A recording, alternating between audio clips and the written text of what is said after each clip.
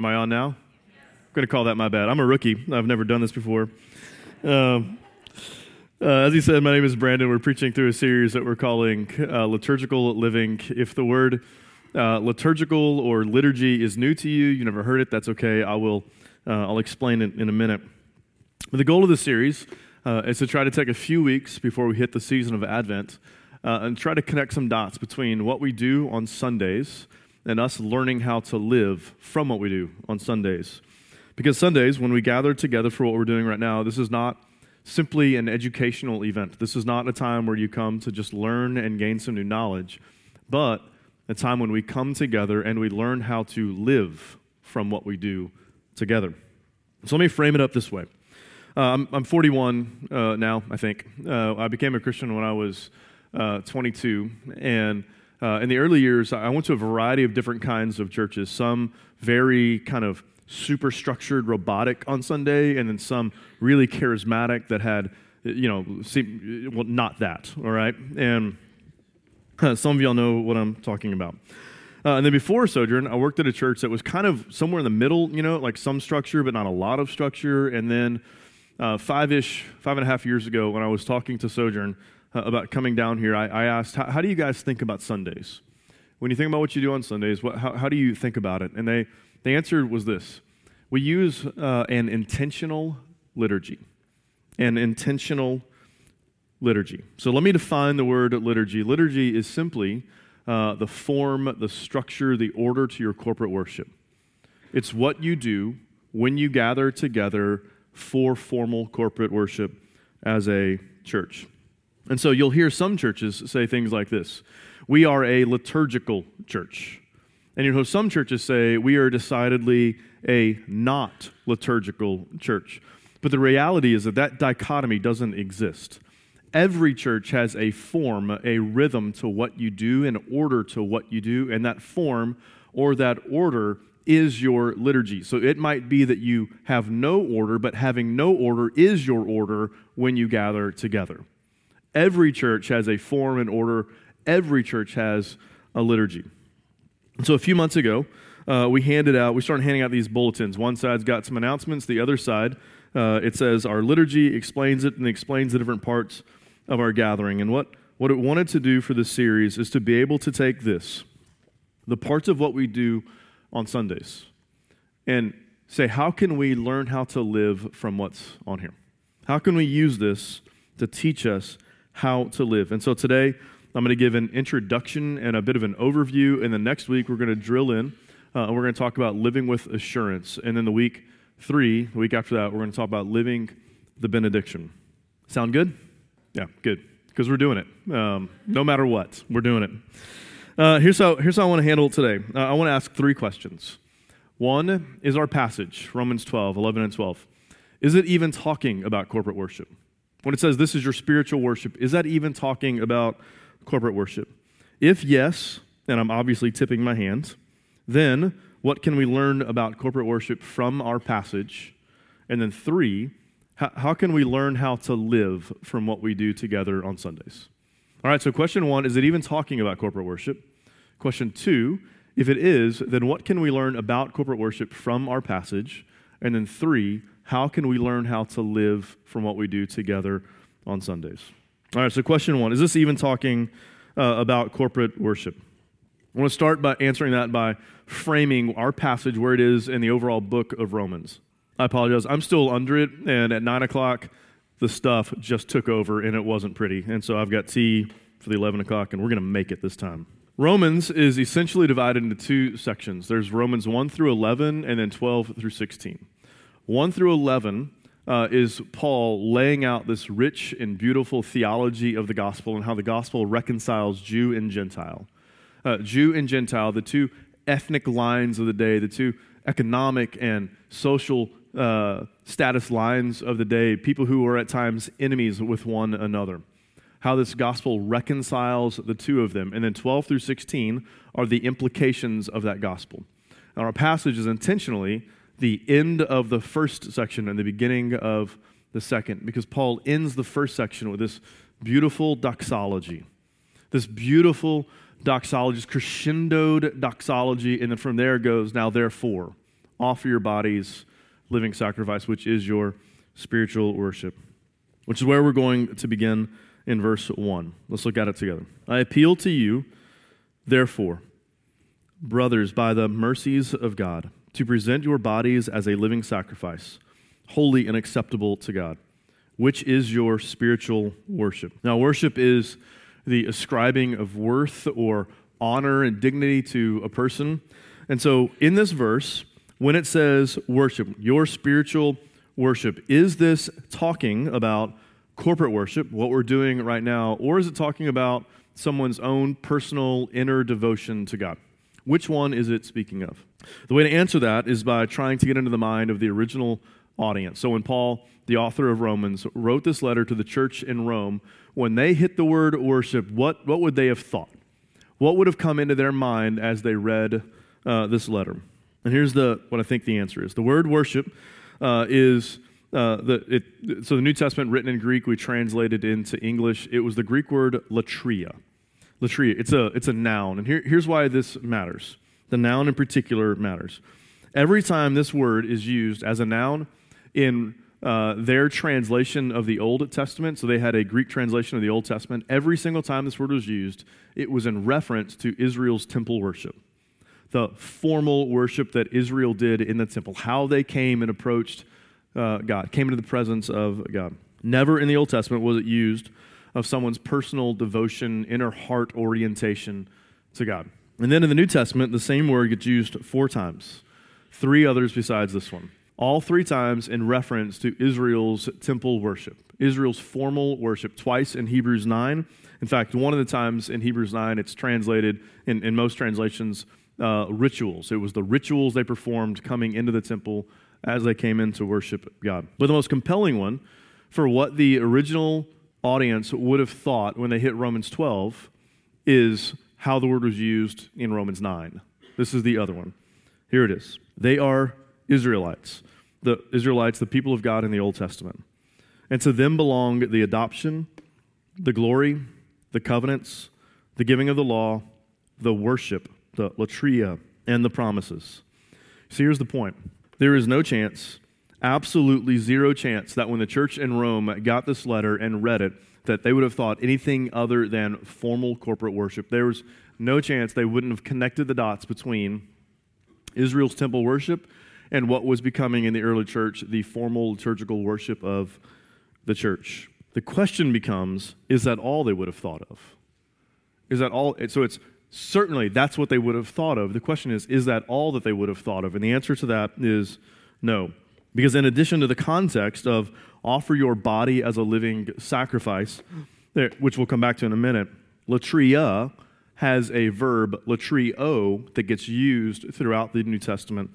And let me show you a couple of examples on the way it gets used in the New Testament. Philippians 3:3. For we are the circumcision, who worship by the Spirit of God and glory in Christ Jesus and put no confidence in the flesh. Revelation 22:3. This is the end of the story. No longer will there be anything accursed, but the throne of God and of the Lamb will be in it, and his servants will worship him. So here's the point. This is about the point at 9 o'clock that it started going sideways, so just brace yourself. When it's used as a verb, it's talking about their inner devotion, their heart's orientation to worship. Used as a noun, it's talking about corporate worship. So the answer to our question of when they read Romans 12:1, are they going to think corporate worship? The answer is yes, but not only. Yes, but not only. Because worship is what we do together right now, and it's how we live our lives. It's what we do when we gather together, and then it's the way of life for followers of Christ. We live as worshipers. So let's talk about what we're doing right now and ask then, if this is talking about corporate worship, and that is the dots, those are the dots that get connected, then what can we learn from our passage about corporate worship? Well, first, we learn that it should be both logical and emotional. Let me show you. Look back at Romans 12:1 again. See where it says, your spiritual worship, acceptable to God, which is your spiritual worship. I promise this is the last time that we're going to talk about a Greek word. This is not meant to be a Greek lecture, but I seriously didn't know how to teach this without actually getting into it. The word spiritual is the word logikos. Logikos, What English word does logikos sound like? Logic. There you go. You get an A. Logic. Logic. It means to be carefully thought through, which is why some translations will say reasonable. This is your reasonable worship. Worship should be logical. It should be carefully thought through. Why? Because God is the source of logic.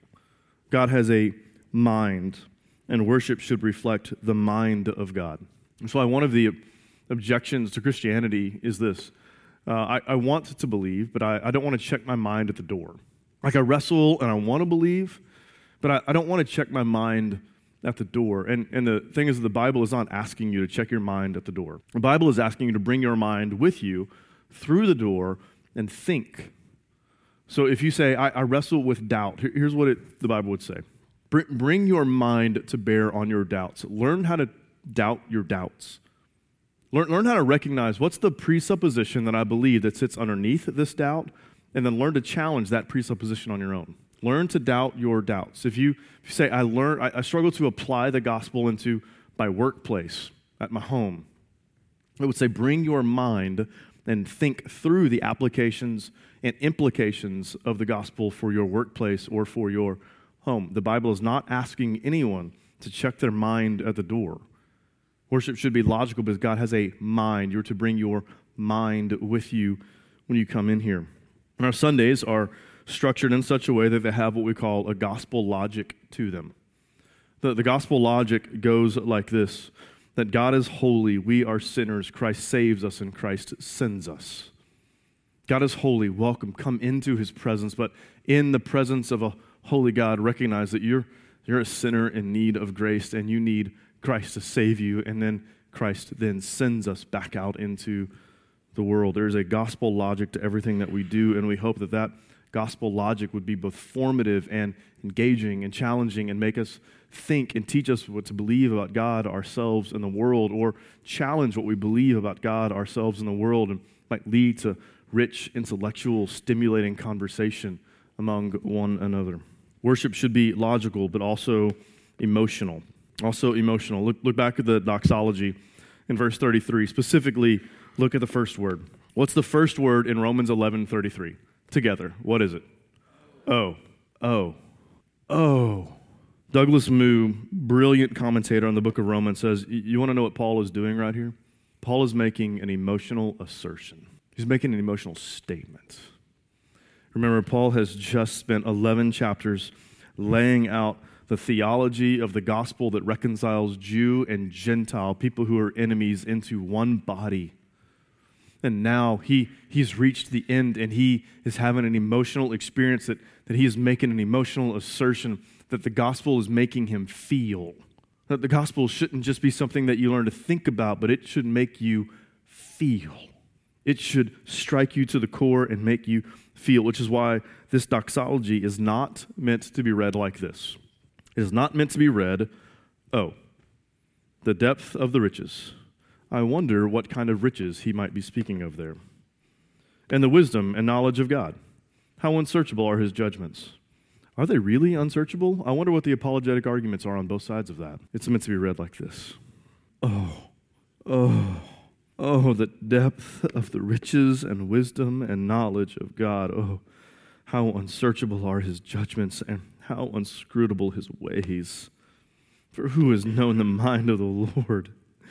Who has been his counselor, or who has given him a gift that might be repaid? For from him and through him and to him are all things. To him be glory forever. Amen. Amen. Paul has spent 11 chapters giving the theology of the gospel, and now he is having a mountaintop experience. How many of y'all have ever been to the top of a mountain? Show of hands. When you make your way to the top of a mountain for the first time and you turn and you look out, you don't simply just think. You feel. I remember the first time for me, the first time was when I was 30. First time I went skiing. The guys that took me skiing, they said, hey, we'll teach you how on the lift on the way up. True story. They didn't teach me, and it was ugly. But then we took another lift, and we went to the top of the mountain, and I remember getting off and turning around and looking out at the snow-covered horizon. And when you're looking at that snow-covered horizon for the first time, you don't simply think about what you're seeing. You feel what you're seeing. Paul is here, having spent all this time going through the theology of this gospel that reconciles enemies, and he is feeling what he has been writing. He is feeling what he is seeing. He is sitting at the top of the mountain, looking out, and can't simply just think, but has to emote. He isn't just thinking, he is feeling. What does that have to do with corporate worship? Corporate worship is not supposed to just be a time where you come and you learn a few things, but it's supposed to be a weekly chance to go to the top of the mountain and look and feel. Specifically, as we get to the end of the sermon and we transition into the communion table, and then you come and you partake, as we have just opened the Word and talked about the grace of God in Christ that you have, and then you come to the table and partake of that grace. When you're holding that bread, partaking of the cup, it's not supposed to just be something that you are processing intellectually in your mind. It's looking out, and you should just feel the grace that has been given to you in Christ that you are sharing in right now. What we do on Sundays, it should be intellectually stimulating and emotionally engaging, which means our music should have lyrics and beats and rhythm that are sung in a way that teach us what to believe and engage our emotions. And because Jesus experienced the full range of emotions, we sing the full range of songs. We sing songs of celebration. We sing songs that lead us into confession. And we sing songs that lead us out into the world. That's why we do not do happy, clappy worship here. I don't know what happy, clappy worship is, but whatever it is, we don't do it. We don't do it. We do not have an emotionally shallow, happy, clappy God. And so our worship is not emotionally shallow, happy, clappy worship. We have a God who feels anger over our sin. Anger over how our sin separates us from God and from one another. And so we stop and we confess our sin together, and we do it early so that it can lead us into the grace of God, so that our confession can help restore unity and relationship with one another and with Him, and that makes God happy. So that when we make our way to the happiness of God, we're making our way in a rich, robust, concrete, and crunchy way, a crunchy happiness. I don't know what a crunchy happiness is, but it's robust. It's grounded in what Christ has done for us. Worship should be logical, teaching us what to think about God, the world, and ourselves, and it should shape our emotions. But there's something else we learn from our passage. We learn what the fuel for corporate worship is. The fuel being awe and wonder at the majesty of God. Listen to the doxology again. If you don't mind, close your eyes and just hear these words. Oh, the depth of the riches of wisdom and knowledge of God. How unsearchable are His judgments and how inscrutable His ways. For who has known the mind of the Lord? Or who has been His counselor? Or who has given a gift to Him that He might be repaid? For from Him and through Him and to Him are all things. To Him be glory forever. Amen. This doxology is drenched in awe and wonder at the majesty and the glory of the God who saves and reconciles. It is a doxology in response to the Father sending His Son into the world to live and to die in our place, to reconcile us to Him and to one another. And it's that doxology, that awe and wonder that leads us into worship. And from that doxology, He can go, therefore, present yourself as a living sacrifice, which is your spiritual worship. It's awe and wonder that sits as the fuel for worship. You want to know what a dead church looks like? It's not a church that just isn't growing numerically. It's not a church that doesn't raise their hands when they sing. It's not a church that doesn't have X, Y, and Z as part of what they do on Sunday or midweek. Dead church is one who has lost its awe and wonder at the majesty of God and His redemptive and reconciling work in the world. It doesn't just sit and ponder the majesty of what we have been swept up into. That's what it looks like. So it's supposed to be logical, emotional, and fueled by awe and wonder at what God has done and is doing. So now our last question, how? How can we take Sundays and learn how to live from it? Well, there are two commands in our text. Two imperatives do this. present your bodies as a living sacrifice, and then do not be conformed to this world, but be transformed by the renewal of your mind. So learn how to present yourself, and then be transformed by the renewal of your mind. So present your bodies first. So what does it mean to present your body? It means to present all of yourself, to bring all of yourself to the table, that no part of your life goes untouched by the gospel. Nothing in your life goes untouched. It redefines everything. You become a gospel neighbor. You become a gospel roommate. You bring the gospel to bear on your marriage and your parenting. Everything about you is shaped and formed by the gospel. And when everything is redefined by the gospel, it sends you out as a living sacrifice. This phrase, living sacrifice, this is an intentional paradox, right? Because sacrifices were animals offered for sin, and they died. So you didn't have a living sacrifice. The sacrifices died. There was no such thing as a living sacrifice. So what does he mean by living sacrifice? Well, he wouldn't have used the word sacrifice if living didn't mean killing something. I'm going to say that one again. He wouldn't have used the word sacrifice if living didn't mean killing something. The question is, in order to truly live, what do we have to kill? And one theologian commenting on this phrase, living sacrifice, he put it like this: you're not living the Christian life. You're not living the Christian life unless you are putting to death the idea that you have the right to live as you choose. You're not living the Christian life, they said, unless you are putting to death the idea that you belong to you and you alone and to no one else. Putting that to death is how you avoid conforming to the world. How you avoid conforming to the world is to put to death the primary narrative of the culture and the context that we live in, that you belong to you, no one else, and you get to choose how to live. But he didn't stop with do not be conformed. He also said, be transformed by the renewal of your mind. Be transformed by the renewal of your mind. And this is where I want to land the plane and talk practically to us, Sojourn Heights, about how we can take Sunday and let it shape how we live. Let it teach us how to live. We started, as I said, a few months ago, handing out these bulletins, and here's what I want you to do with it. I want you to all have one. I want you to take it with you. I want you to put it in your car, in your house, wherever is most helpful to you. I want you to have it and be able to use it and refer back to it. I want you to use it as a resource to remind you what is true, to remind you what is true about you. Because when you feel like you don't belong with God, when you feel like I don't belong with Him, or I have done X, Y, and Z, and He has obviously abandoned me, I can look at my life right now. I look at my life right now, and it is clear to me that God has abandoned me. I want you to grab this, and I want you to read the call to worship, and I want you to remember that every week God says to you, I want to be in your presence, and I want you in mine.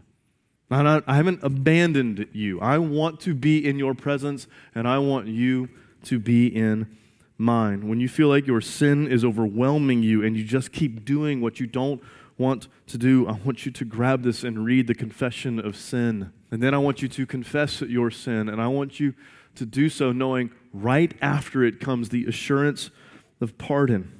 That when you are prone to believe that God doesn't love you, or that what you did is simply unforgivable, like that thing where it's, if you knew what I did in college or what I did 2 weeks ago, you would know that I have done something that simply cannot be forgiven. When that is you, I want you to grab this. I want you to read the assurance of pardon, and I want you to hear Jesus saying to you, I died for that too. And then I want you to hear Him looking you in the eye, saying to you, I love you because I love you because I love you.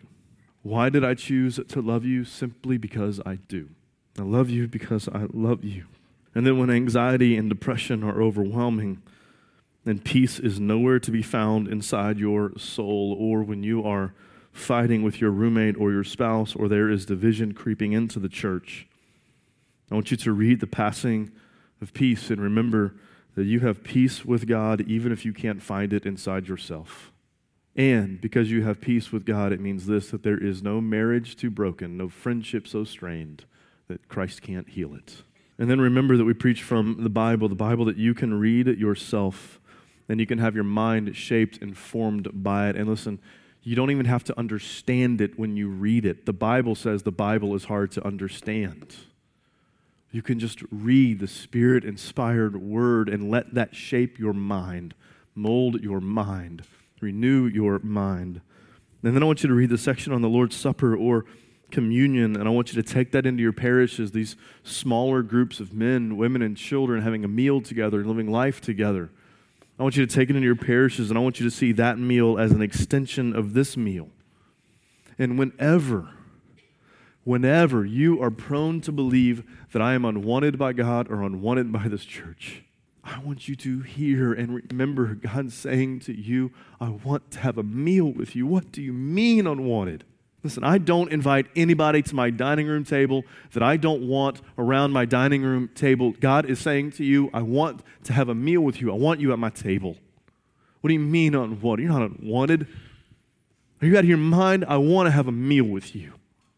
Come on back. I've got a spot at my table waiting for you.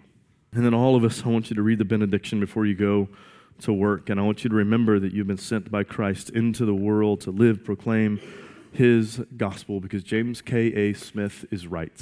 Liturgy shapes what you love, and love determines how you live. What you love shapes and determines how you live. And so let's take what we do on Sundays into our everydays. And let it shape how we live. Let it teach us how to live. Let us be reminded of what is true about us and about God and about the world we've been sent into. Let's not have it just form and inform our Sundays, but let's have it inform our everyday. And then let's come back next week and let's talk about what it means to live with assurance. Let's pray. Father, thank you for the chance to talk about what we do on Sundays and how that can inform and shape and mold and renew our minds and teach us how to live. To teach us how to live as your people in your world.